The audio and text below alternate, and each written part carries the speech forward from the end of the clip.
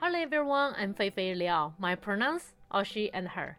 This is the podcast series Voices of Us. I'm the host, talking with our amazing speakers about LGBTQIA plus international student stories and share some learnings with you. In this episode, let's learn about some facts about the LGBTQIA plus community and discuss the complexity engaging with queers from diverse multicultural backgrounds. Welcome, Kobe and Michael. Yes, thank you so much today for inviting me to this podcast. So my name is Kobe. So my pronouns is he and him. And I work as a psychotherapist. I run my own mental health clinic. And I used to be international student myself, and I identify as gay. Thanks, Feifei. It's an honor to be here. My name is Michael, and I'm from China originally. I've been in Australia for 3 years and a half. Currently, I'm working at MIT as a peer mentoring officer, and out of my work time, I'm also the stage performer and to advocate for international students and LGBTQI plus communities. Thanks. Thank you. And let's start with Michael's journey and wanted to know how you got into the LGBTQI plus advocacy space. Yeah, it takes a long time, to be honest. The transition took me about like 2 years to really get out of my comfort zone and to advocate for more international students. The first time I came to Melbourne 3.5 years ago, I feel like I was so scared of everything and I didn't know Australia is a LGBTQ friendly country until I come here. And then I still remember the first time that shocked me a lot was like I was invited to a international student performers organizations, and I saw there are other international students. They are performing their authentic stories on the stage. They are like, I can see they're very confident about themselves and never be ashamed to share their own experience. And I was the audience in the crowded, and I feel like so like terrified to running afraid people recognize me of like, I just hide myself in the closet. And then I feel like there are a lot of like Chinese international students. They came to Australia not just for study, it's also for fighting for their freedom and future. And I feel like I need to do something to support them, and also I need to face the real side of myself and to get out of my comfort zone and to embrace the freedom in Australia. I think that's the upper level of like coming to Australia. It's not just to complete my degree, also to know what exactly I want in my future. So I joined that organization and I start performing my own story to advocate for more international students, because every time I perform my story, I know even though I'm alone on the stage, but there are thousands of international students that are standing behind me. And especially for LGBTQ communities, I feel like they're more vulnerable and they have more challenges to share themselves because they might live in a country and like, the people will judge them a lot. And this is the country that they might feel like a lot of support around them from the university, from other organizations. So I try to build up the bridge between them and to be the first person to speak out for them and to encourage them to share their own stories as well. Thank you for sharing your journey. Would you mind sharing a little bit about the stories you performed and also what stories you saw from other people? Yeah, the name of the organization was BB Simba Now Stories Connection, and it's more like involving different international students from different cultural background to perform their own authentic stories. It's including the family issues, mental health, LGBTQ themes, and other the difficulties that international students might be confront with. And I watched some of the international students. They're from Southeast Asia, and they perform their own story. And I feel like I can see myself from their own story. And I feel like, why not I become that person on the stage? And what stories did you see that motivated yeah, you? I remember there's one story from a from a girl from China as well, and her perform like how she hid himself in the car when other relatives and family members asking her about like when are you going to marry and what's your future boyfriend looks like, and she seems very worried and seems very like speechless about to answer these questions, and she tried to use the scarf to hide her face and to get away with the truth. And I feel like, okay, that's me, that's exactly what I was under the scarf, and try to hide myself from the bright and in the dark. So I feel like, oh, I can see myself a lot in their stories, so I got power from them. So you were saying you were hiding yourself, Yeah. and you resonated with that experience. So what brought you out? In those 1 year and a half, I was keeping watching and engaging with that organizations and to watching their performers, and I got like it's not I got power every time I watch them story. And then there's a one just like when there's a one day I feel like the power is enough, and I need to to release my power and to really pass it on to more international students. And then I feel like when I started at my university, and I feel like there are a lot of support, and the people, they are very very encouraged me to speak out my story and make me feel very comfortable in the university and in my life. So I feel like I feel so comfortable to talk with them, and then I become more confident to share my own story. And I know exactly what kind of resources that international students can get access to get support from Victoria, from Melbourne, from their university, from their communities as international student, as LGBTQI individuals. Thank you. And yeah, we will talk about the resources available from Kobe as well. But firstly, I also identify sometimes you talk about the LGBTQA community. Sometimes you talk about LGBTQAI, and what's the difference between LGBTQAI plus and LGBTQA.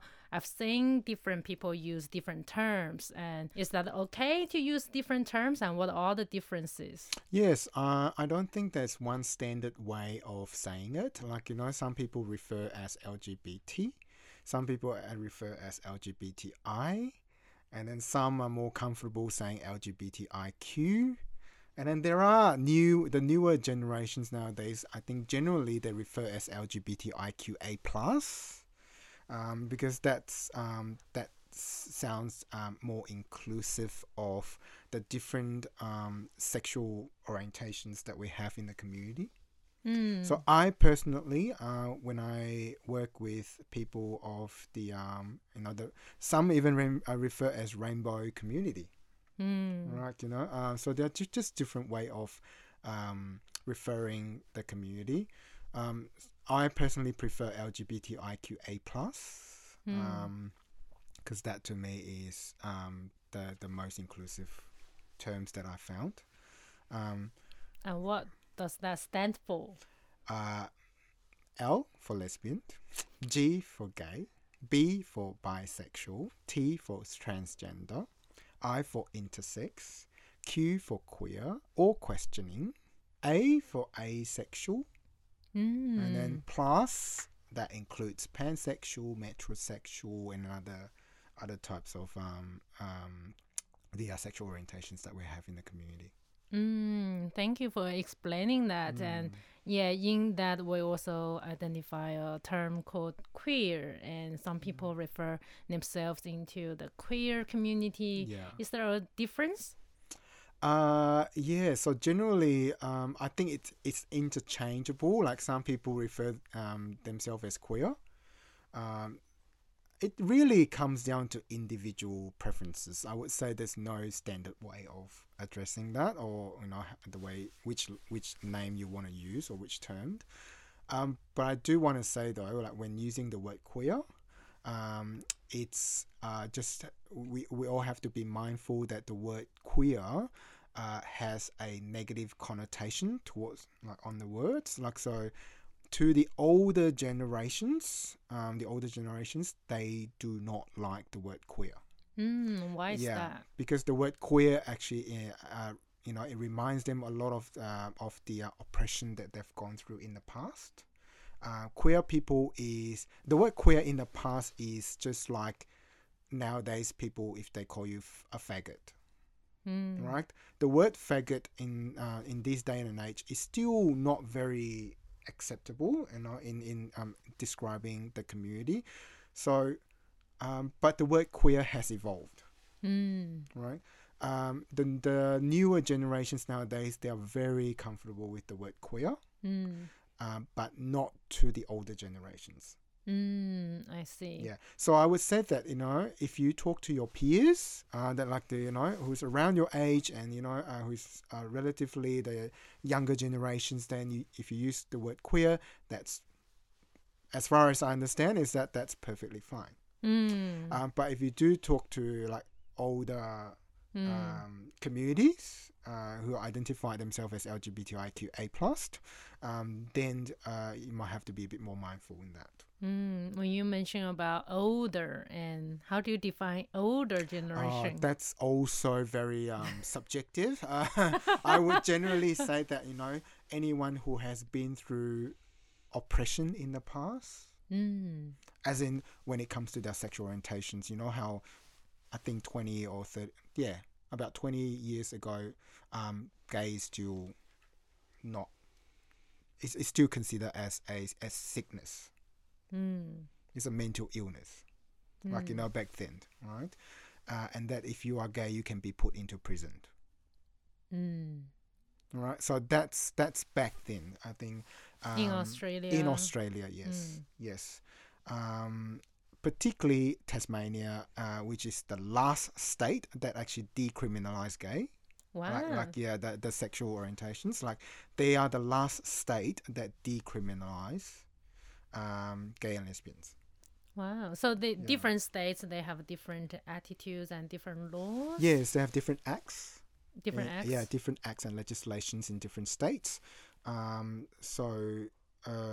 Tasmania is the last one. But they are also the most progressive ones. Now, how come? Yeah. I mean, they changed their attitude. What made the shift? I think different government, different mentality, and you have younger individuals who come into government and becomes like minister, and then they have different ideas and different understanding. So that changes the attitude that the government has in different states. But yeah, as far as I know, that Tasmania is the last state that decriminalized it, and that only happens about 20-something years ago. So it was quite recent. I see. Thank you for sharing the knowledge. Quite interesting to learn about the history, and kind of refreshing. Young people do have a power to change and to never underestimate what we all can do. And it's interesting to also hear about how Michael is coming from a place really hidden, but now really advocating for other young people as well.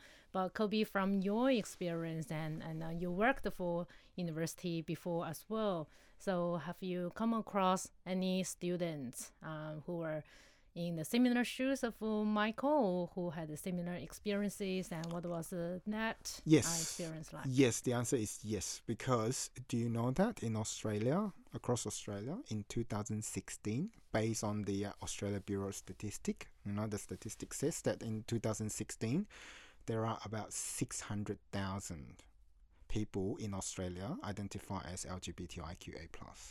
All right? And that's the data in 2016. And today is 2022. So obviously it's going to be more than that these days, right? So what it means is that it is very likely that the people that you know around you, one or two of them or more, are identified as LGBTIQA+. So the numbers that we have, right? They are the people who are comfortable identifying themselves as LGBTIQA. That figure does not represent the real figure of the community in Australia. There that's are a right. big part of the community who are still questioning, who are still exploring like their sexual orientations. They may not tick that box in when we did the census, you know. So yeah, so I would say that 600,000 is not an actual figure that reflects it. I believe it's much higher than that. You said 600,000 600,000 in Australia, right? Yeah. There were 400,000 in China, including those people who got married already. Oh, That is right. fake marriage. Oh Yeah. okay. And is that important to identify themselves as a part of the LGBTQI plus community? I think it's very, very important that you actually identify as LGBT Yeah. because it is a part of us doing, like, creating change in the community, in the society. Like, if you want to normalize something, you have to increase the exposure. Like, you can imagine, right? The more people see that on the street, the more it's familiar to them, and then that would reduce the stigma. So stigma exists because people are unfamiliar with that thing.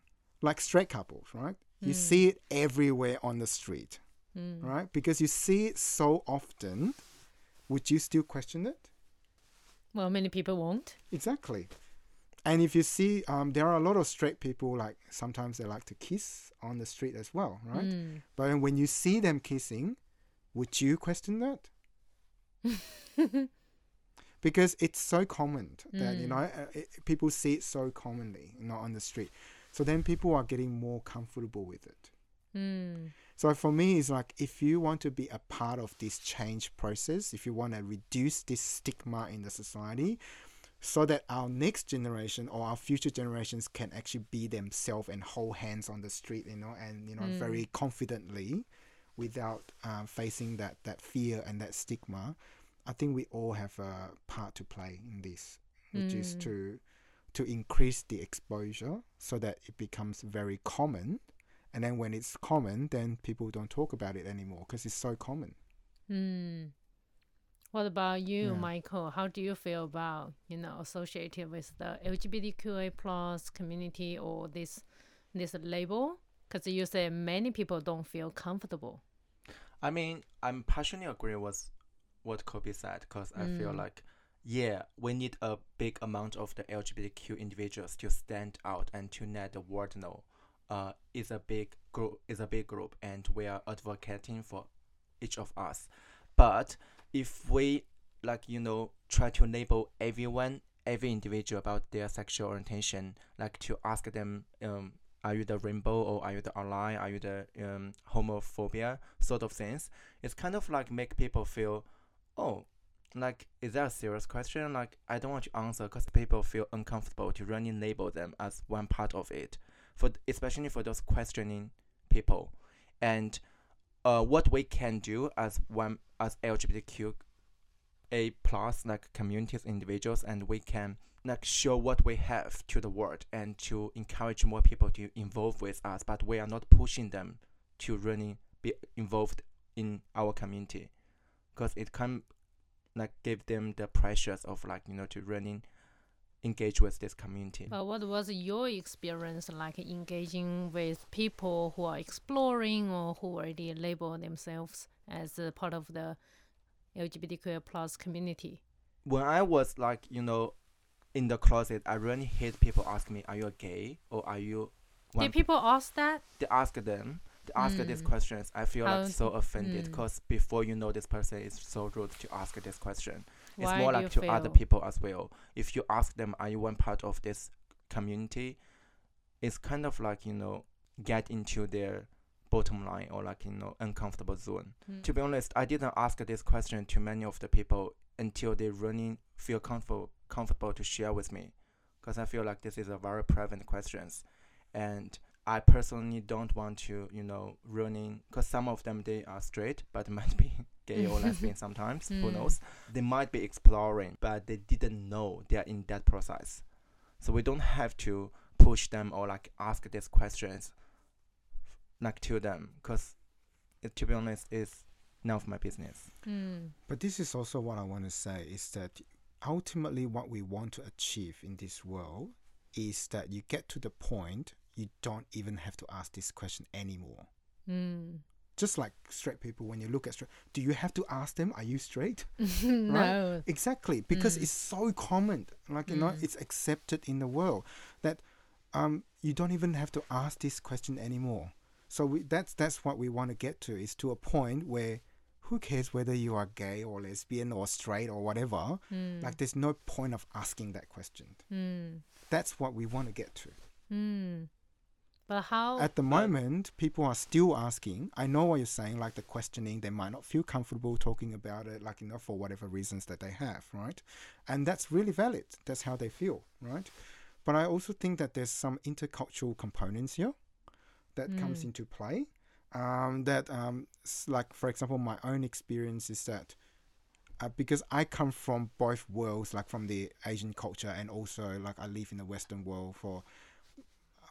Generally, like the Western friends that I have, like in Australians in general, they are quite open to it, and they think that asking the question, "Are you gay?" because to them it's like they just want to see if they can actually go further with you and actually, you know, get to know if You a bit are more. actually, know you a bit more.